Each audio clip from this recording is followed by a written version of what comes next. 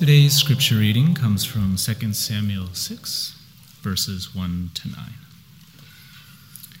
David again brought together all the able young men of Israel, 30,000. He and all his men went up to Baalah in Judah to bring up from there the ark of God, which is called by the name Shem Adonai, the name of the Lord Almighty, who is enthroned between the cherubim on the ark. They set the ark of God on a new cart and brought it from the house of Abinadab, which was on the hill. Uzzah and Ahio, the sons of Abinadab, were guiding the new cart, with the ark of God on it, and Ahio was walking in front of it. David and all Israel were celebrating with all their might before the Lord, with castanets and harps and lyres and timbrels and sistrums and cymbals. And when they came to the threshing floor of Nahon, Uzzah reached out and took hold of the ark of God, because the oxen stumbled. And the Lord's anger burned against Uzzah because of his irreverent act. Therefore, God struck him down, and he died there beside the ark of God. Then David was angry because the Lord's wrath had broken out against Uzzah. And to this day, that place is called Peretz Uzzah. And David was afraid of the Lord that day, and said, Ech yavo elai Aron Adonai. How can the ark of the Lord ever come to me? La palabra de Dios, gracias al Señor, the word of the Lord.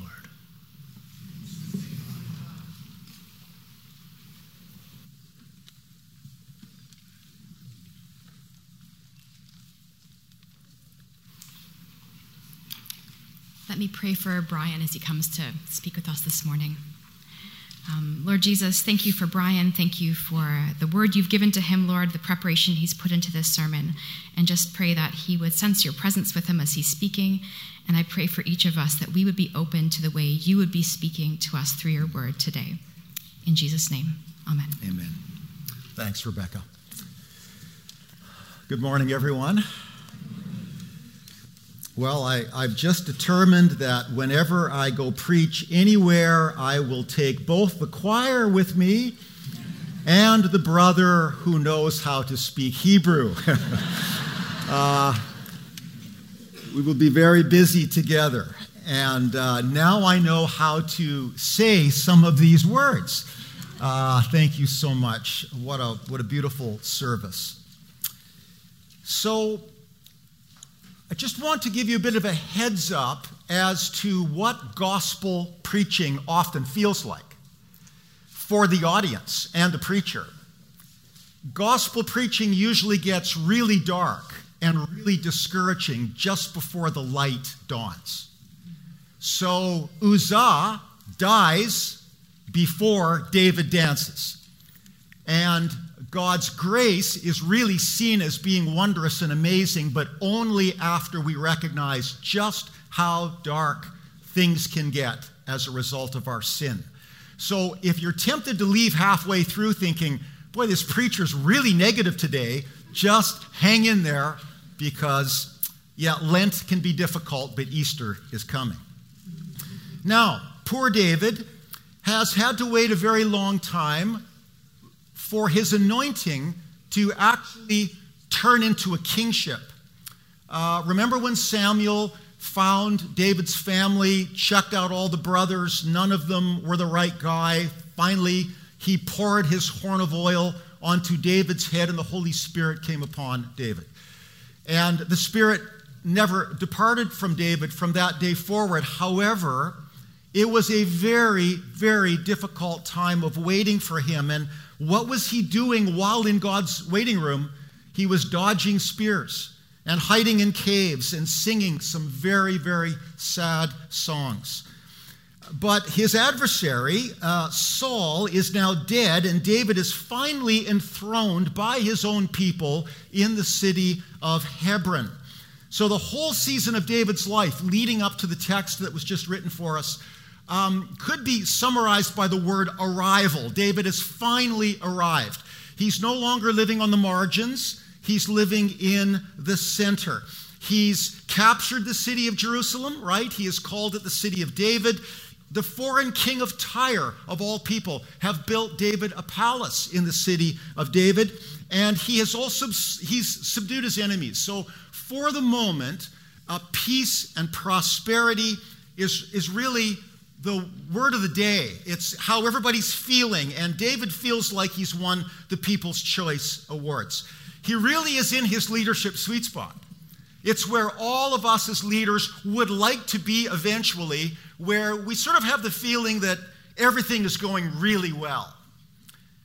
However, things don't always go well for leaders or for the people who are following them, and thus we have 2 Samuel chapter 6.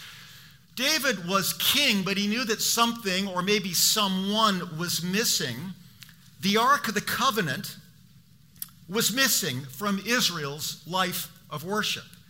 Now, you know the peculiar Ark of the Covenant that Harrison Ford made famous in the Raiders of the Lost Ark. People of all generations have been really enamored with this unique piece of furniture because of the mystery surrounding the Ark narratives or the Ark stories that are right here for us in 2 Samuel. For those of you that haven't had a chance to see the picture on the screen, you might be listening, and maybe you're new to the Bible. The Ark of the Covenant was this rectangular gold-plated box that God told Moses to build. It had two angelic cherubim on the lid. They were facing each other, and the wings were touching. The ark contained a jar of manna, Aaron's high priestly rod that one day started to miraculously bud flowers of all things, and it also contained the stone tablet that God had given Moses on the mountain.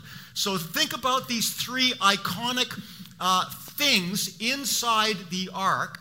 The manna symbolizing the bread of heaven, the rod of Aaron symbolizing the great high priest, and the stone tablet symbolizing the word of God among us.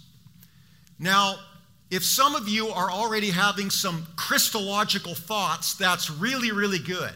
In fact, our Roman Catholic and Eastern Orthodox brothers and sisters see the Ark of the Covenant being a sign of the Virgin Mary, who, when she walked into Elizabeth's house, she contained in her womb the bread of heaven, the great high priest himself, and the living word among us.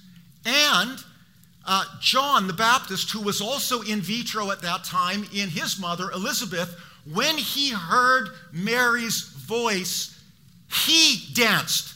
He jumped in Mary's womb.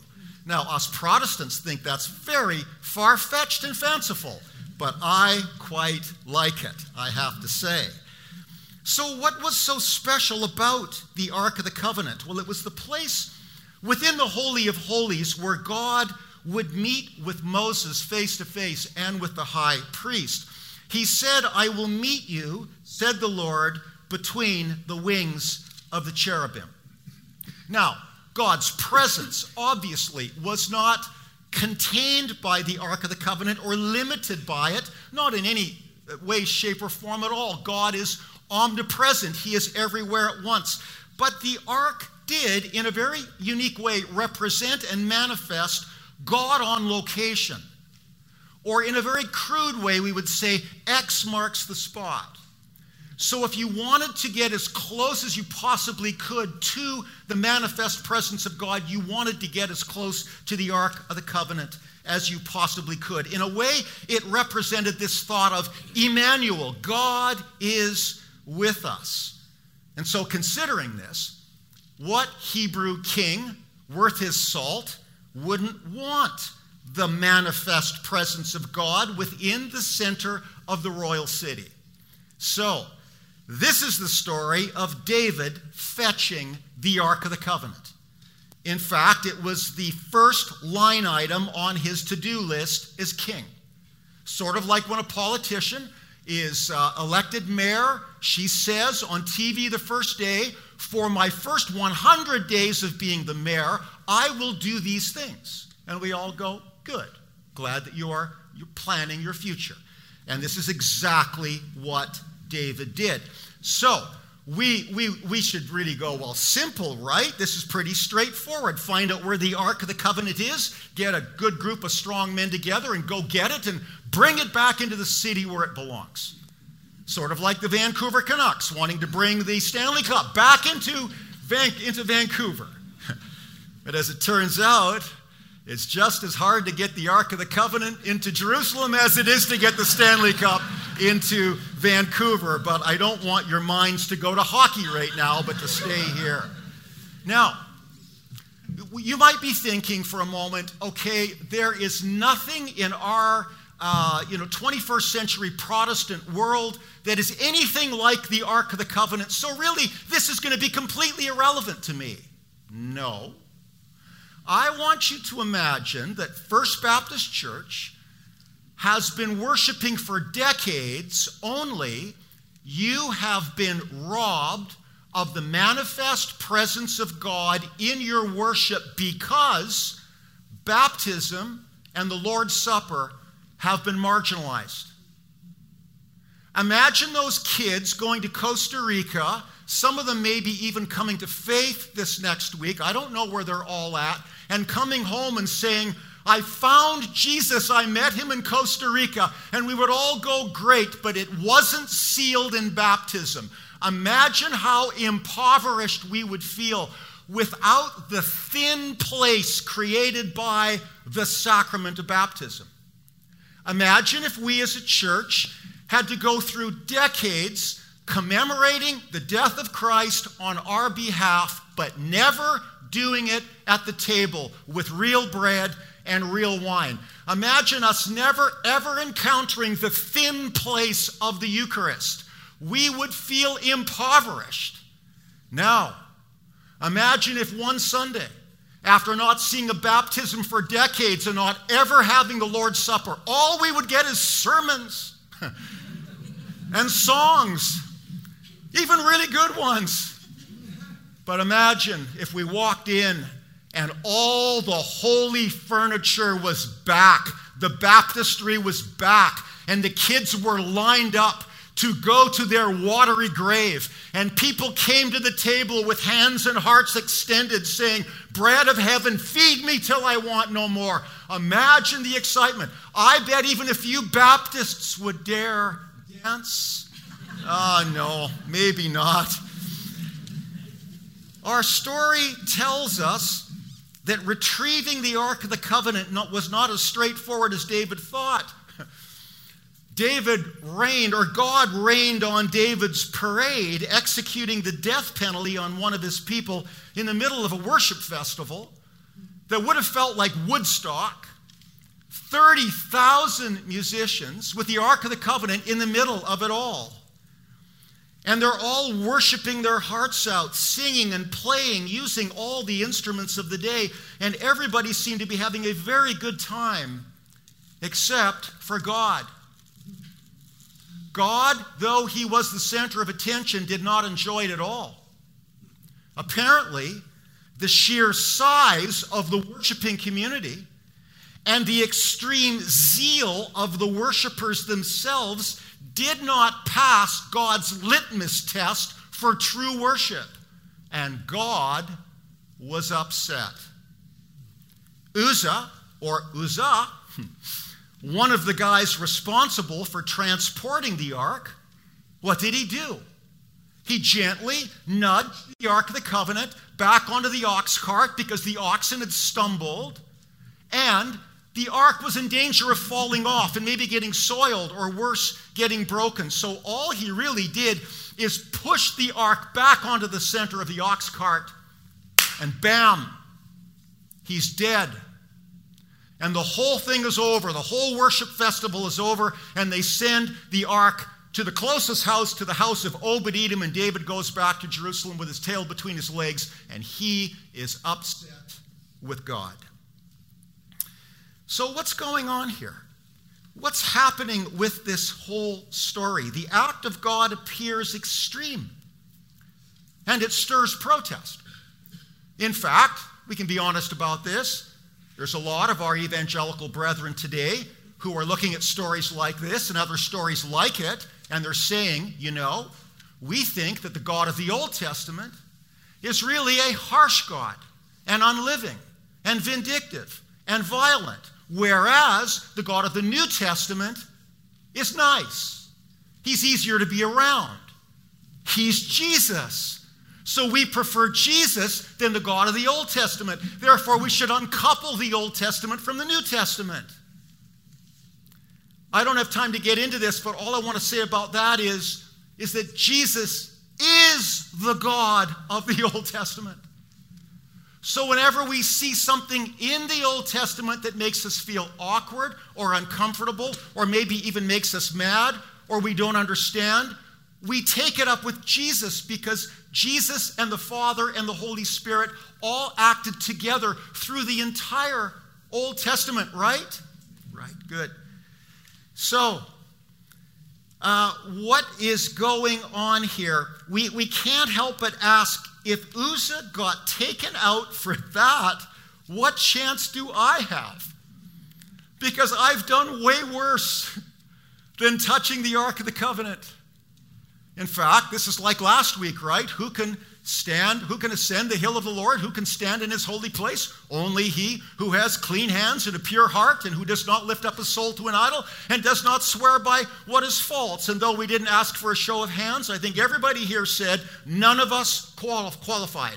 And remember I said last week, if I could communicate to you how that text made me feel, there would be a whole bunch of emoticons that would be very appropriate.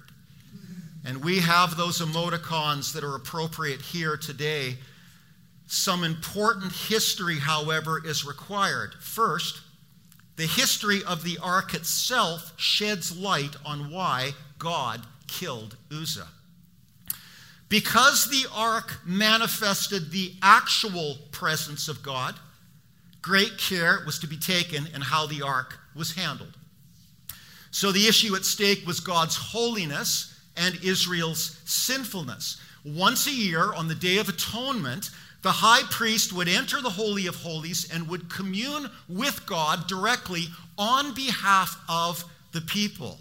However, this merciful meeting between God and the priest came at a price. A perfect lamb had to be taken from the flock and sacrificed, and the blood placed in a basin. And then the priest would take the basin of blood with hyssop and would go to the Ark of the Covenant, and particularly to the mercy seat, which was the part on the top, and he would cover it with blood so that it was no longer this beautiful gold piece of furniture. It was dripping with blood everywhere. There was blood on the ark, and there was blood all over the priest. Now, this bloody act of sacrifice really should be shocking for the world. If they heard any part of this story, they would say, well, that's why I'm not a Christian. But this sacrifice shouldn't be shocking for us, because we've already read the story from Genesis up to 2 Samuel. We already know that reconciliation and communion with God has always required the shedding of the blood of an innocent substitute. And so whether it was the animal that God killed in order to take the skin and clothe the nakedness of Adam and Eve, or it was the ram caught in the thicket that was the substitute sacrifice instead of Isaac, or it was the 100 of Passover lambs that were sacrificed and the blood applied to the doorposts, so when the death angel passed over them, the firstborn was not killed. There's so many stories like it. We are not surprised to hear this. This is the story of the Bible. Without the shedding of blood, there is no forgiveness of sins. But not only was a blood sacrifice required, but the ark itself had to be transported by divinely appointed people who carried the ark on very long poles. So long that if you looked at the Holy of Holies in the tabernacle, the poles would come out both ends of the Holy of Holies. Why? To illustrate the vast distance between God and his people, a distance that only God could bridge by his own initiative, and I might add, a distance that God absolutely delights in bridging. In fact, would it be safe to say that there are few things that God enjoys more than bridging the gap between him and sinful people? Evidenced in the incarnation itself. Okay, long poles, shedding of blood, sacrificial atonement. None of this happened in our story. Where did the Israelites get the idea of transporting the Ark of the Covenant on an ox cart?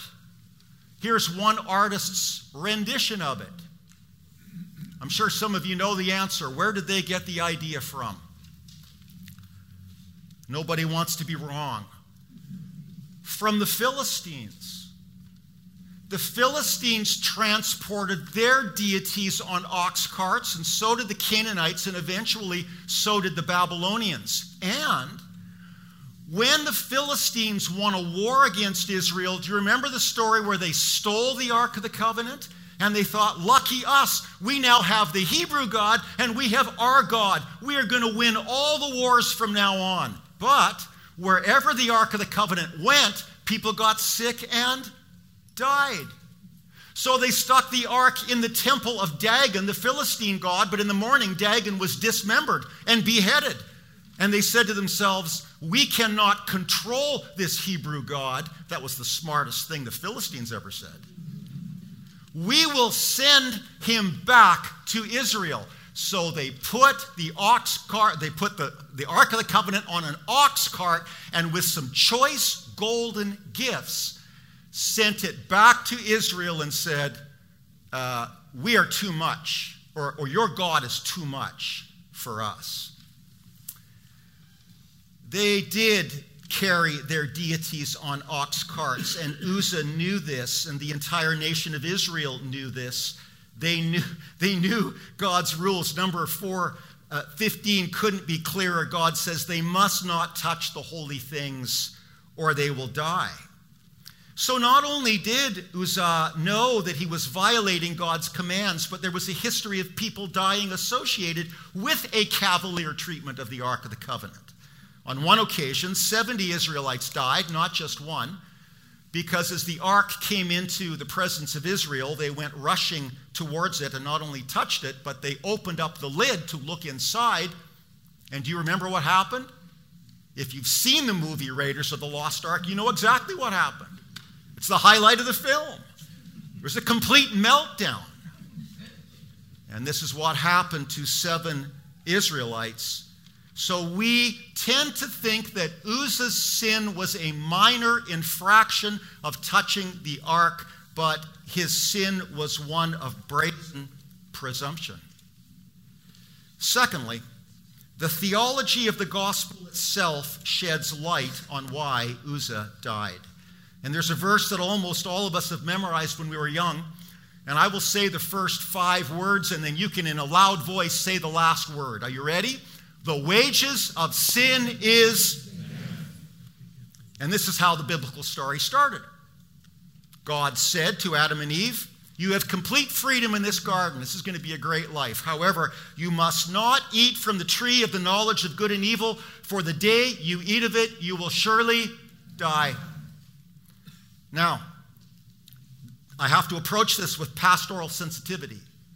Some of us who are getting old like me are sinners that God has allowed to live almost 70. And I will eventually die because the wages of sin is death, and I am a sinner, and death is part of the story. But there are other people who, in the sovereignty of God, are taken out by God quickly, like Uzzah, or like the sons of Judah 2 weeks ago, or like Lot's wife, or Jezebel, or Jeroboam, or Herod in the New Testament, eaten by worms, or Ananias and Sapphira, instantly executed simply because they lied to the apostles. But here's the deal. The deal is that God, and only God, in his unsearchable sovereignty, has the right and the prerogative to judge anyone at any time for their sin. Now, if this was the end of the story, we would all be in utter despair. We might as well eat, drink, and be merry, for tomorrow we die. If sin punishable by death is the last word, we should all become Buddhists or Hindus or New Agers or atheists, because this thing doesn't work. If sin punishable by death is the last word, there is no happy ending, and sin triumphs and death wins. So look for the redemptive signals. They're going to come really fast here now. Thankfully, this is not how this story ends. Think about this. David's first attempt at living in God's holy presence with the Ark of the Covenant failed miserably because it was a man-centered approach. And Uzzah died because of it. Taking their cue from the pagan religions around them, innovation trumped revelation. So think about it. Using technology is not a sin. We are using it today. This thing is being broadcasted today. We all have cell phones in our pocket. There's nothing wrong with technology, but using technology to control God or manage God or play God is deadly. David, Uzzah, and the entire nation approached God on this particular day on their own terms. By transporting the ark on an ox cart, they were recreating God into the image of the prevailing culture around them. It was really tantamount to creating a golden calf. It was the same thing. But when they made a golden calf, thousands of people died that day, not just one. Some think that the fact that only one person died and not the entire worship team of 3,000 was an incredible act of mercy. So here's a very important question. You look at a story like this and you sort of ask, boy, God, that was really hard. It was really, really hard. Do you really want to be with your people? Does God really delight in living in the midst of us? Does God actually want to get as close to us as he possibly can? Yes, yes, yes. And the incarnation of Jesus is proof of that. The first thing that Jesus does as an adult is he gets as close to people who in that society were considered off limits as he possibly could. This is the heart of our God. But the problem of our perennial sinfulness demands that God alone initiate the relationship, define the parameters of the relationship, and secure the relationship through an atoning sacrifice. A sacrifice that not only deals justly with sin and removes its curse, but a sacrifice that demonstrates the self-emptying love of God in Christ.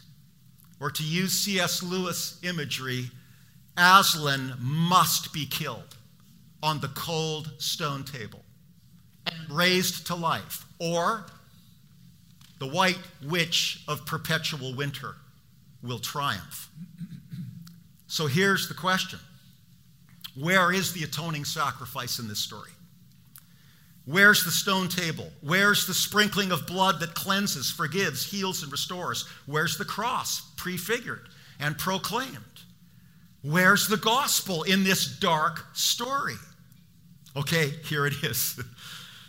Look at verse 12. Now, King David was told The Lord has blessed the household of Obed-Edom and everything he has because of the ark of God. So the ark was in Obed-Edom's backyard.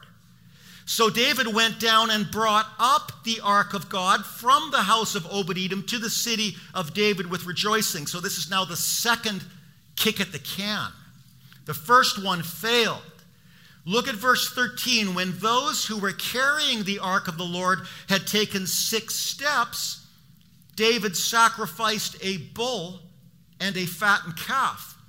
David, wearing a linen ephod, danced before the Lord with all his might, while the entire house of Israel brought up the ark of the Lord with shouts and the sound of the trumpets. And as the ark of the Lord was entering the city of David, Michal, daughter of Saul, who was David's wife, watched from a window, and when she saw King David leaping and dancing before the Lord, she despised him in her heart. They brought the ark of the Lord and set it in its place inside the tent that David had pitched for it, and David sacrificed burnt offerings and fellowship offerings before the Lord. The rest of the chapter says that he then threw a party for all the people. They celebrated, and everybody went to their home. So do you see a shift in the second worship event? The ox cart is history. And they are now carrying the Ark of the Covenant on very long poles. And the key to the whole text is in verse 13.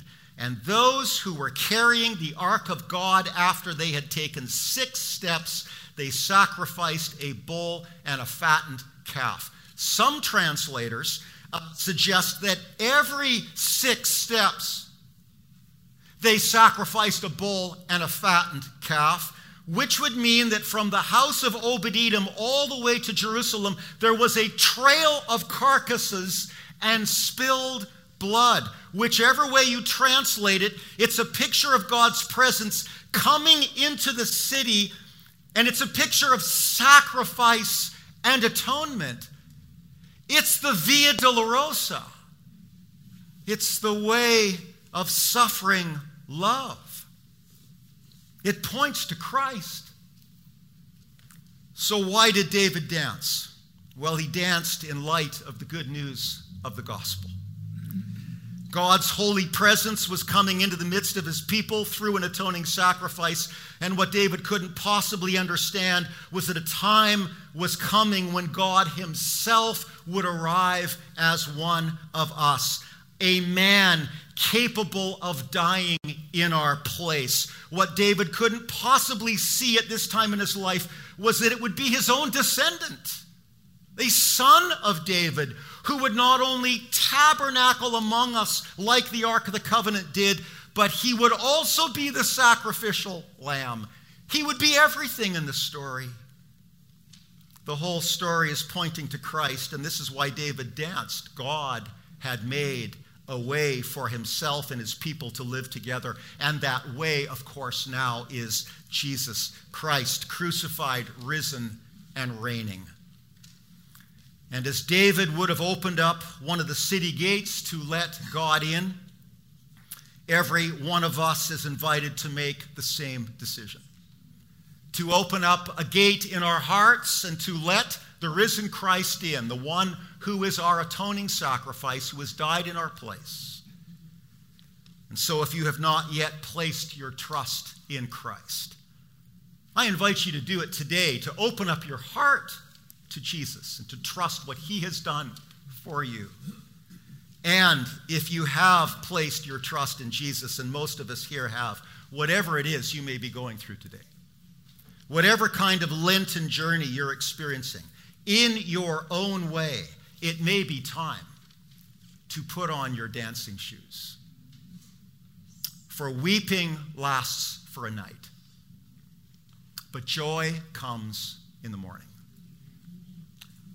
It's Friday. It's Lent. It's dark. We know the end of the story. Amen.